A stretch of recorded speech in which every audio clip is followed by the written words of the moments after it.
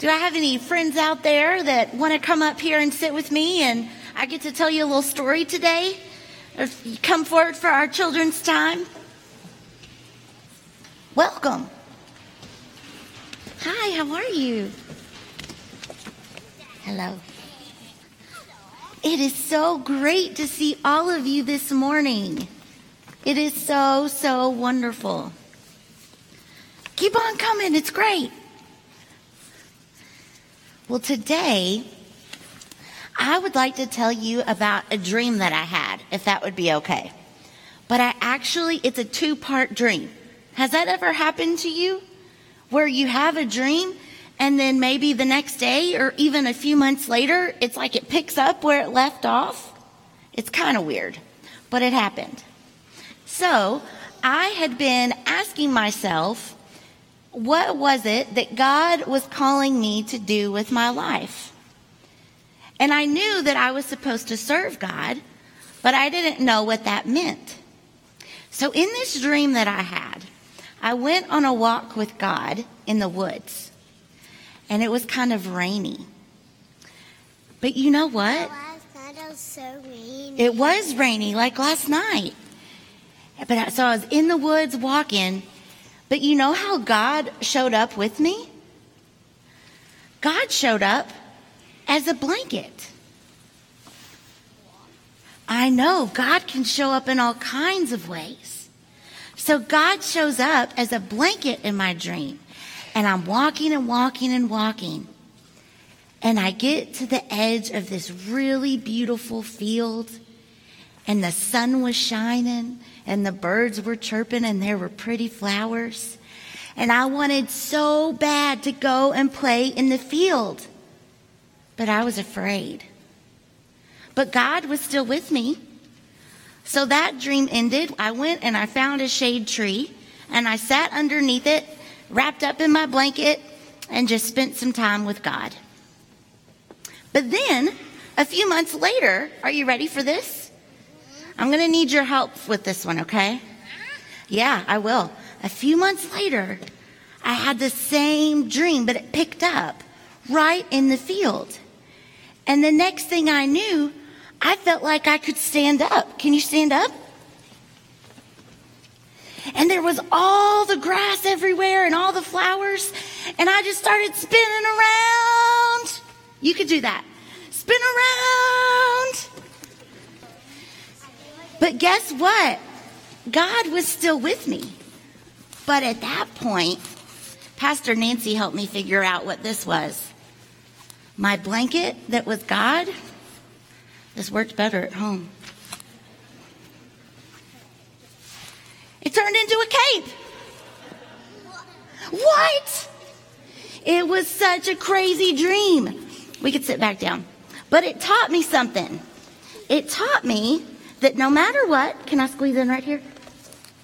No matter what I was going through, whether I felt like I just needed to sit and spend some time with God, God comforted me.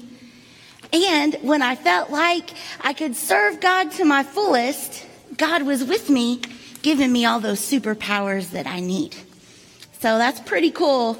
And I hope that you'll find what your God cape is. Okay? Will you pray with me? Yeah? Okay, good. Holy and loving God, we thank you so much for the ways that you are with us.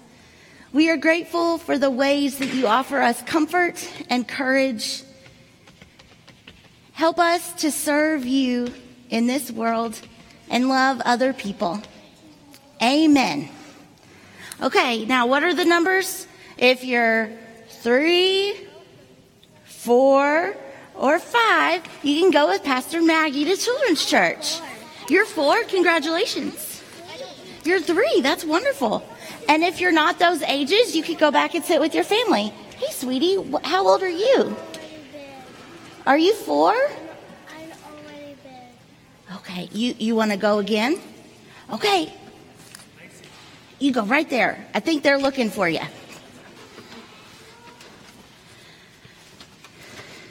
Phew, that blanket's a little warm today. As Pastor Carol shared at the beginning of our service, today is the fourth part of our Acts of Discipleship during the month of May. And each week we have looked at a different part of our membership vow of how we can be faithful to the ministries of our church. We've talked about being faithful through prayer, through our presence, and through our giving. And today we talk about service. So often, I've learned the most powerful ways that we can serve God and the church are connected through our own experiences. Think about it. People who may have felt ignored the first time they visited a church might become greeters. People who were told that they weren't worthy of God's love might become the people who tell others that they are. Or even those who were impacted or even neglected by a Sunday school teacher might take on the charge and become a Sunday school teacher themselves. And when we take a chance to serve in response to our experiences, we take it upon ourselves to work towards a more loving and inclusive kingdom of God. And that's the part of Tabitha's story that hits me the hardest today. Serving in the spaces where we ourselves have experienced the need. And for me, in my own journey, that meant finding out how to serve in the church again. Minus a few tweaks here and there, I've had this sermon done for a few days, but when I woke up this morning, most of it changed. So bear with me, totally different message. I'd even practiced it on Quint last night, but lucky for him, he only has to hear this twice in 24 hours, not 3 times. So I woke up this morning with the phrase echoing in my mind, Dark Night of the Soul. That's the title of a poem that was written by St. John of the Cross in the 16th century. And as you can guess by the title, it's a poem that journeys alongside a soul as it goes through a dark night.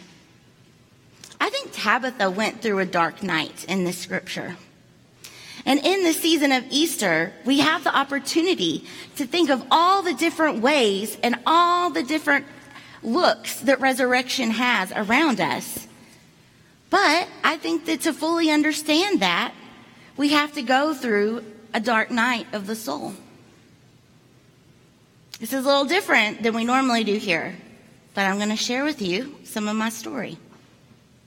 In July of 2017, when Quint and I moved to Nashville, we had just gotten married the month before.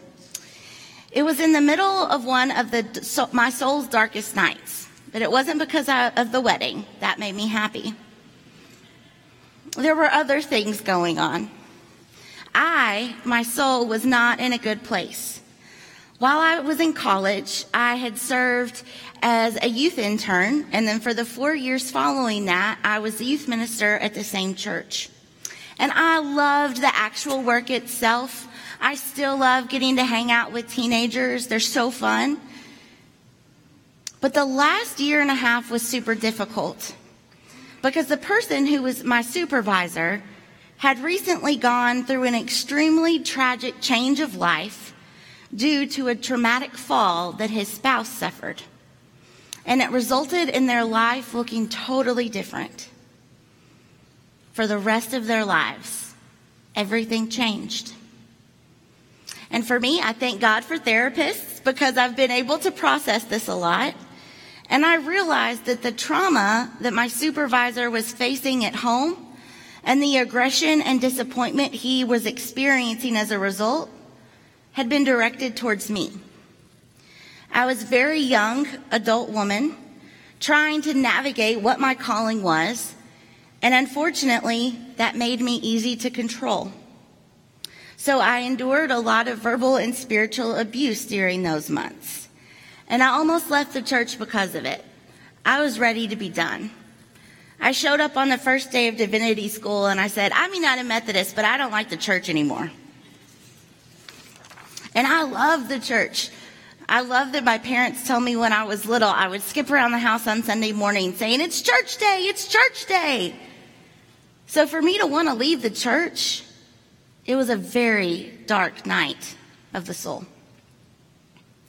The things in our lives that make us who we are, they're really important. And I think the same is true for Tabitha. The text tells us she is a disciple.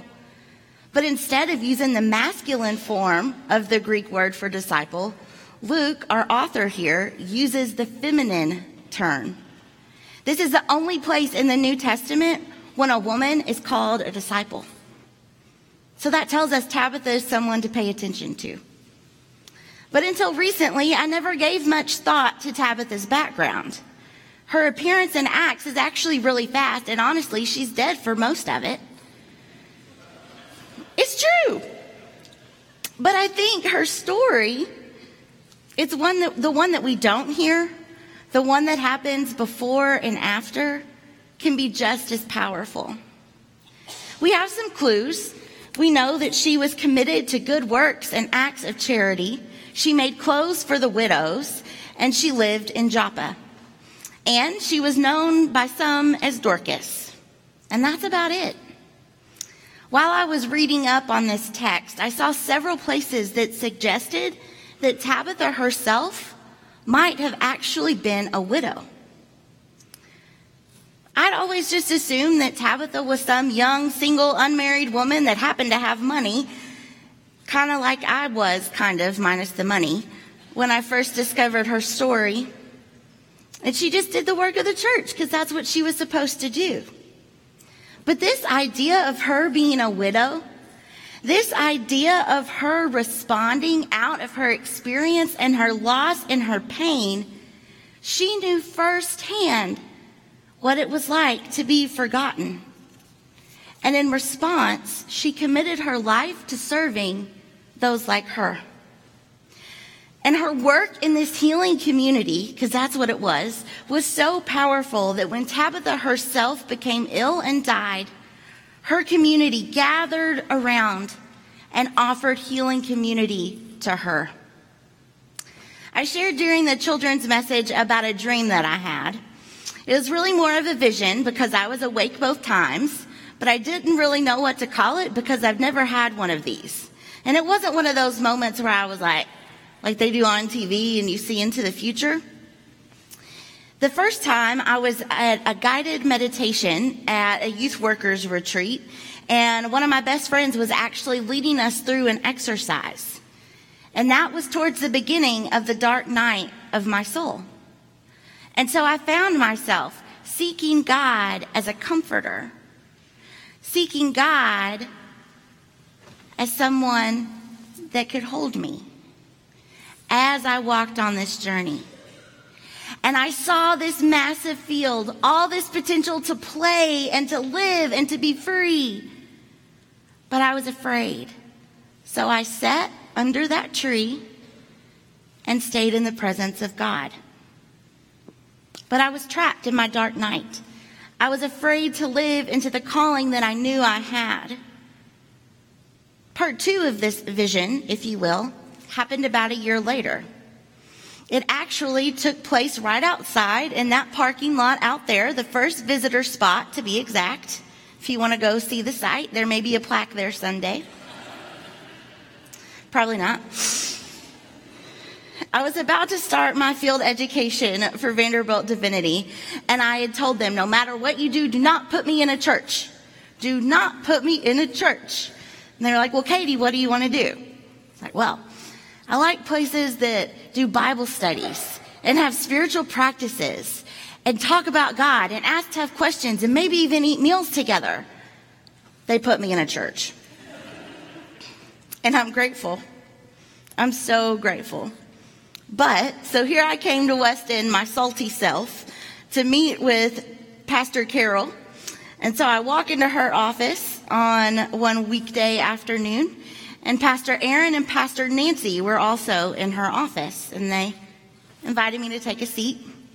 And I honestly don't remember a whole lot of the details about that conversation, but I remember that for the first time in a long time, I felt hope. And I remember crying a lot, and I feel like every time I still go into Pastor Carol's office, I end up crying a lot. But that day I remembered being shocked by how open they were to my ideas and helping me find out what my calling was, how I could best serve God.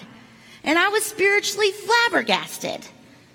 I was surrounded by these strong female pastors, and it felt safe. It was after that meeting when I got into my vehicle, I turned it on, and I was back in the field. And it was like nothing I'd experienced before. And like I told the kids this time, when I was in the field, I felt safe enough to open my arms and to run around and to play and to take up space and to twirl and to fall down and keep going, basking in the healing light. And God was still there with me, like a cape. And y'all, that's what I got to do here. So thank you. Matt said I was going to cry. During my 4 years here, actually, anniversary of that is this month. Clint and I joined in May 4 years ago. I have felt my truest self experience resurrection. In the text, when Tabitha died, for the first time, because we would know if there was a 2,000-year-old woman living in the Middle East, first time, all the widows gathered around her, and they were weeping for her. And they cared for her body the best way that they could. And they shared stories and memories and showed off to one another and to Peter when he showed up these beautiful garments that she had lovingly made for them. And they created a space so that she could be raised. And this is my interpretation. But even though that Peter is the one that tells her to get up, I think her community loved her back to life. I think they held her hand as she came forth from her dark night of the soul. Something Jennifer Freeman raised this week at the Tuesday morning Bible study was wondering if Tabitha was physically different after she'd been raised. Did she have any impairments or limitations or side effects that ended up becoming part of her everyday life as a result of this illness? And we've seen over and over again, especially the last 2 years, that just because an illness is, quote, gone, there can be residual effects that last the rest of a person's life. But Peter tells her to get up, and he shows her to her community, the saints and the widows that surrounded her. She is alive. Though we don't know really what condition, but she's alive. When we experience resurrection, that doesn't mean we will look or feel or function the same as we did before. In fact, it usually means the opposite. Healing community has the power to transform us, to tell us to get up and to live whatever that looks like, even if that means we have to live differently than we did before.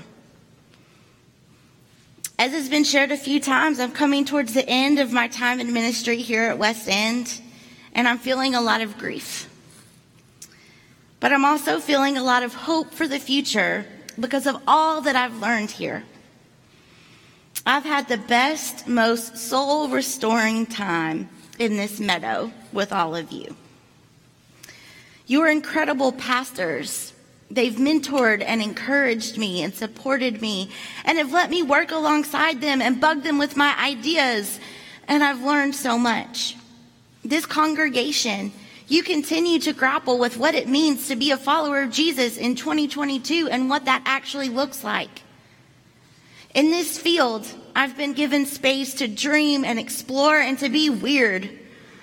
Y'all have helped me discover what it means to live into my fullest pastor self. I've been challenged to step into my gifts and to find my voice, the one that I'd been told I shouldn't use. A space where I felt trusted.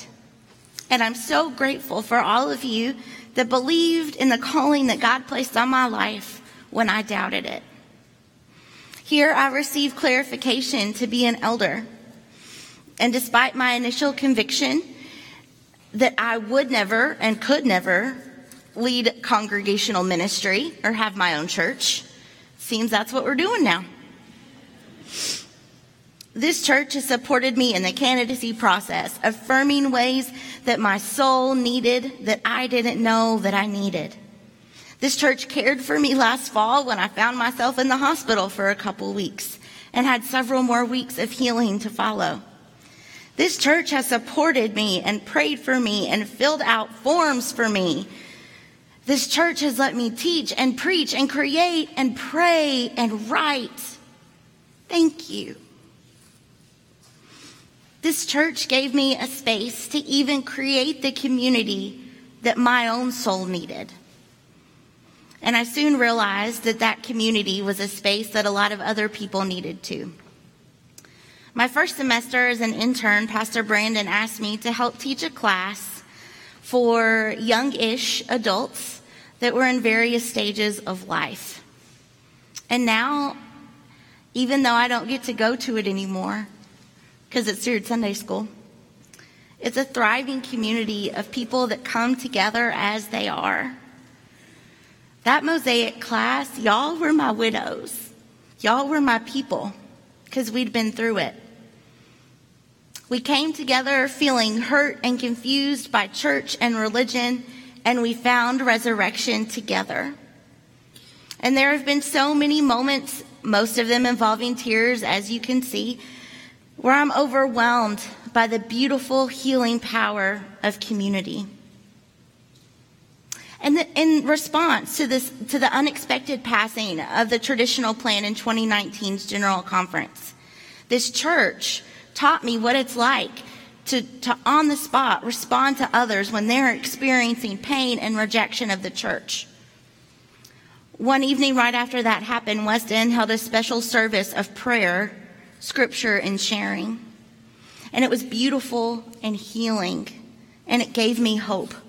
Because a place like West End existed, and a place like West End was bold enough to share the message that God loves everyone no matter what.